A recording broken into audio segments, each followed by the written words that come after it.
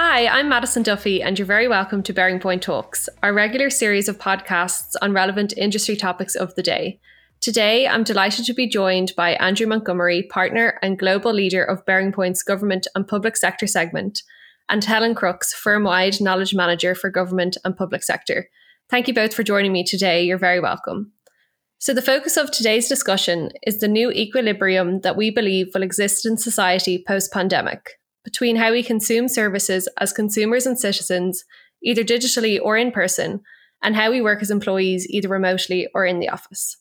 So Andrew, I'll start with you.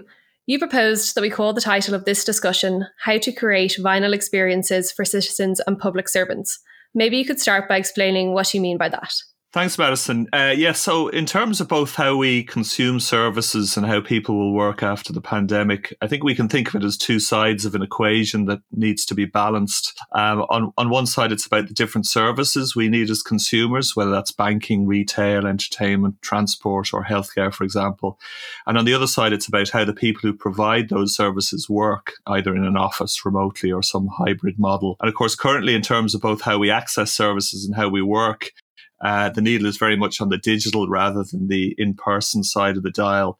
But that's going to change after the pandemic. And I think the question is where the new equilibrium will be. And the vinyl experience you refer to, I guess, is an analogy with what's happened in the music industry over the last few decades. When I first started buying albums, the most popular format was vinyl. And what you in fact got for your money was a much richer and multifaceted experience than just listening to songs. There were the lyrics on the sleeve to interpret, the album artwork to enjoy, and the songs themselves to be played on the guitar. And this was usually all done in a social setting with friends because you had to club together to buy an album in the first place. And then as we moved to digitalization, songs ended up being streamed one by one to personal devices, which was a much more individual and less social experience, and one which music consumers have moved away from in recent years, as we've seen with the dramatic increase in sales of vinyl again. So similarly, we believe that as consumers and employees, people are going to reject the 100% digital experience and move back to more vinyl experiences to different degrees. Okay, that's really interesting. And I suppose with that in mind then, Andrew, how do you see things evolving over the next few months? Yeah, so I think what everyone realizes that in terms of digitalization and remote working, the pandemic has been this giant experiment that many organizations were probably keen to do, but which was ultimately forced on them by necessity rather than design. I think it's shown that obviously large parts of the economy and society can continue, but that others have been shut down completely, and that we certainly don't want to be living our lives or working anywhere close to 100% online. And I think most organizations have enough information now based on their experiences over the last 12 months on what will work and what won't for their customers and employees in the future. And I think it's also reinforced two key things around which delivery of services or ways of working need to be designed and which, with the use of technology, can be. The first is that as citizens and consumers, it should be possible to access most services 24/7 if we need them. And the second is that making a hard distinction between dedicated work time during the day and non-work time doesn't reflect reality. I think it should be perfectly possible to incorporate personal time for things like well-being activities, education, family commitments, or other appointments during the working day. And these are things that don't or can't always take place before 9 or after 5 every day. Yeah, no, that makes sense. And then, Helen, I suppose it'd be great to talk specifically about the different balance between digital and in-person experiences we expect to see. So perhaps you could give us some perspectives from BearingPoint's work with public and private sector clients across Europe. Yeah, thanks, Madison. So, if we start by thinking of the experiences we all have as consumers, we can start to see the needle on the dial, as Andrew described it, either staying on one side on the digital side or moving back to more in-person experiences on the other side, and then all the varying degrees between those two. But I do think we'll also start to see some new innovative, new experiences that combine the best of both worlds. If we start with something like personal banking, so I think it's fair to say we were all probably engaging digitally with our personal banking before the pandemic. And I don't think that this is going to change. So I think this will be the same post-pandemic. And, future generations may well never need to go face to face in a bank. Would you agree? Yeah, no, I think you're absolutely right, Helen. I mean, I think the next generation will do all their interactions through ATMs or online. Online, yeah. If you look at something then like retail, so I think for retail, we'll expect to see a move back to more of a hybrid model, just because there's a whole social aspect to retail, the in-store experience. And I, for one, have missed that while the shops have been closed. So I think we'll see the in-store combined with online purchasing. And I think it's been really interesting from retail perspective, just to see how retailers have, proved themselves with these extraordinary processing times. I could purchase something today, I click on it today, it'll arrive at my home tomorrow. I can try it on in the comfort of my own home. If it doesn't suit, online with a few more clicks, I can have it picked up from my home, and the return will be processed. I'll have the money back in my account within a couple of days. So I think that online side has really been proven. I think there are people, I myself probably would have had reservations about online shopping for some things. You want to see the product, you want to touch the product, but I think, it has been proven over the last year that actually the online is incredibly efficient and it works. Another aspect of retail then is food. And I think we're starting to see a move to local food stores. Yeah, I think food is an interesting one because I think, we've clearly seen a trend where there's, sort of rebalancing of consumer loyalty to local stores and neighborhood shops and away from multiples. Yeah, absolutely. Yeah, it's great. It's great to see. Yeah, and I think, probably we've all built up much greater personal connections with, the owners and proprietors.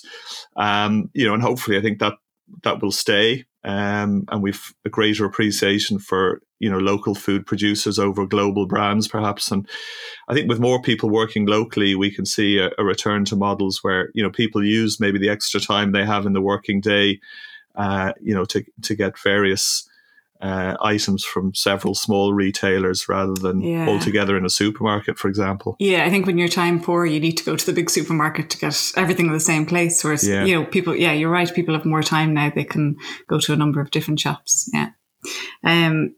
Then there's hospitality. So I think this is where we might actually start to see some really innovative hybrid experiences. Like obviously something like restaurants, the walk-in element is probably gone now. You'll need to make your booking in advance. But I think beyond that then, the overall experience may be augmented. So you may, for example, when you go to make your booking, you could view the restaurant layout, the different table locations. You might pick the best table with the nicest view. Absolutely. That kind of thing. There may even be interactions with the chef in terms of preparing the menu. So I think it'll be interesting to see that, watch that space and see what happens there. Yeah. Then I think when you look on the public sector side of things, I think we can imagine a similar picture in terms of the equilibrium. I think a key difference is that the public sector obviously hasn't got any discretion in terms of who it serves, and it must provide services to the entire population, whatever their profile and wherever they're located, and via a number of channels. Absolutely, yeah. So look at something like healthcare. There's simply no option, but there was, they had to maintain the in-person engagement, albeit with safety procedures, etc., in place. But I do think with healthcare going forward, we could probably see an increase in telehealth initiatives, maybe remote monitoring of patient diagnostics or the associated treatments. So I think that'll probably be a hybrid in-person and digital experience in the future. Something like education then, I don't think anyone thinks otherwise, but that primary and secondary education, it should be 100% in person in the classroom scenario. But, with homeschooling over the last year and the various school closures, the online learning option is now proven. So there's a structure in place to support that. So I do think going forward, while it will be obviously 100% in classroom, please God, if a child is displaying symptoms or if somebody broke their leg and they were out for a week or two, there is now that support structure in place to support their continued learning online that wasn't there before. So, potentially what used to be snow days, maybe they're a thing of the past. Yeah, absolutely. And I think as a parent, certainly I'd be very much in favour of that model going forward. No days off anymore. No, absolutely. And then I think, if you look at sort of general public sector entitlement or taxation services, even for citizens, or anything to do with issuance of an entitlement document, I think the future model will clearly be as close to 100% digital as possible.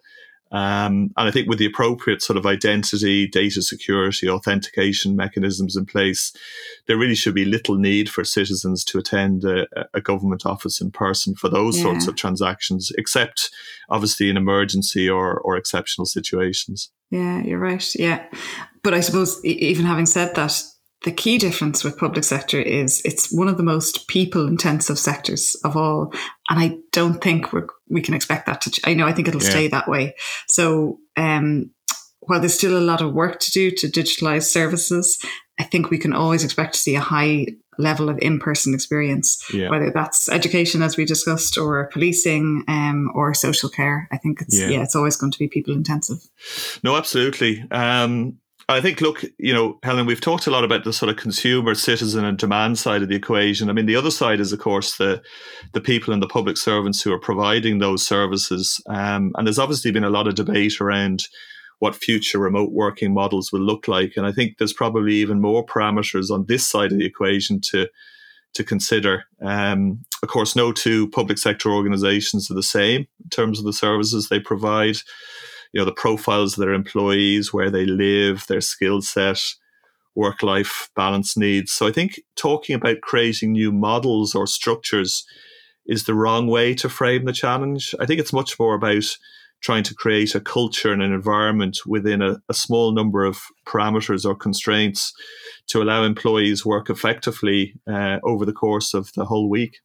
Yeah, and it's been really interesting to see what the experience has been for our government and public sector clients and their people working during the pandemic, particularly those working on the front line. As you know, Andrew, we completed a major European survey during the crisis with over 3,500 public servants across 8 countries. And we could see from that the demands on health workers, teachers, first responders, civil servants, they were all increased and very different. But there is consistent feedback coming through in relation to a couple of needs. So a need to improve capabilities and skills to manage in a remote and in a digital world, a need to modernize technologies, and a need to increase the availability of real-time information, and a need to improve the level of collaboration both within and between various agencies. So when you consider things at an organizational level, I don't think it'll be a case that any one model will emerge that fits all, just given the variations in the remits for public sector organizations and the different demographics of the workforce. So due to the nature of their roles, I think health workers, teachers, as we've discussed, policing, they'll all largely return to pre-pandemic work models, but there will be the enhanced technology that we've talked about. Then administrative and service fulfillment business units, the balance will probably be between remote and office-based working, and that'll vary depending on the different areas like contact centres, application processing, finance, IT, HR, all the different functions. Yeah. No, and I think then, if you look at the bigger picture, I guess, the ultimate objective really is to create a society and economy whereby, citizens have access to a comparable level of services, regardless of whether they live in cities, urban areas, towns, or villages. And also that from an employment perspective, that people have more equitable access to job opportunities without always having to move to urban areas. And technology and things like broadband are obviously key enablers, not always to replace the social and in-person experience, but to complement it in areas of the country or at times of the day where other channels are not available. And I think getting the balance right in this equation, can clearly deliver benefits in a number of areas. I think, look, from a environmental and societal perspective, there's a huge opportunity to reduce, the level of commuting, congestion and emissions by having people work remotely for a greater proportion of the week. And then for, individual organizations, we can anticipate that, it should provide greater access for them to the talent pool in the market, and just support greater organization agility and flexibility overall. And then from the employees' perspective, I think many organizations have already seen tangible benefits in terms of, overall well-being, productivity, and general staff engagement levels overall, I guess. Yeah, definitely. Yeah, that's all really interesting and lots to think about. So I guess with that in mind, Andrew, what are the key things that public sector organizations need to focus on? I guess many are still operating in a business as unusual context. Yeah, sure. But are also adjusting their operating models to align with the new normal, you would think. Yeah, well, I think we're already seeing, obviously people making plans and focusing on, post-pandemic world. I think from a demand perspective, I think it's firstly about getting a clear picture of what the future demand patterns for the services that each public sector organisation provides is across its different citizen groups. And then what levers does it have at its disposal to manage that demand? And then I think it's about, very much taking the learnings from the last 12 months and looking at seeing what the right channel strategy to provide services is via online or in-person channels. And then I think it's about building the agility and resilience into their operating models to allow them to move quickly and move citizens to alternate channels in times of exceptional demand and redeploy financial and human resources accordingly. Yeah, definitely. Like from a people perspective, it has to start with a robust mechanism for planning the workforce. So the capacities and capabilities needed, and also being able to source alternative mechanisms to support, say, periods of high demand or just where the in-house skills aren't available.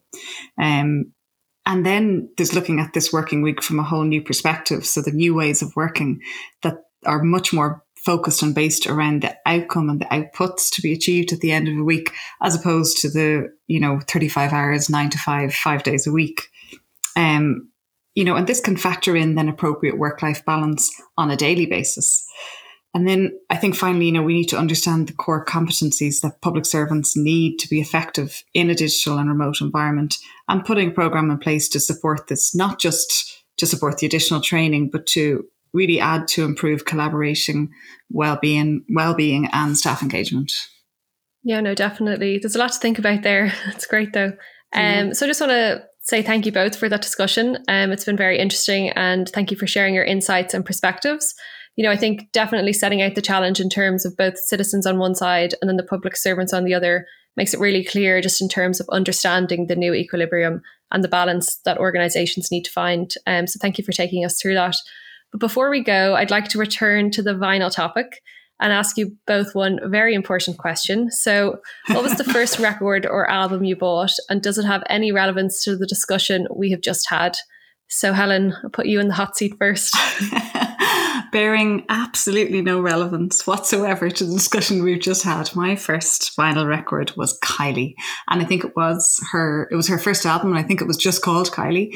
And I absolutely loved it. It had her classics, Locomotion, I Should Be So Lucky, cheesy pop. I loved it. How about you, Andrew? Yeah, so maybe slightly more relevant, I think. I think the first single I bought was a song called Banana Republic by the Boomtown Rats, which was Bob Geldof's views on society and the economy in Ireland in the early 1980s. And thankfully, the pandemic aside, it's a much different country we all live in today. And the first album I bought was the appropriately titled Business as Usual by Men at Work, which is what obviously we're hopefully all returning to over the next few months, albeit that we'll certainly be consuming services and working in new ways. Great.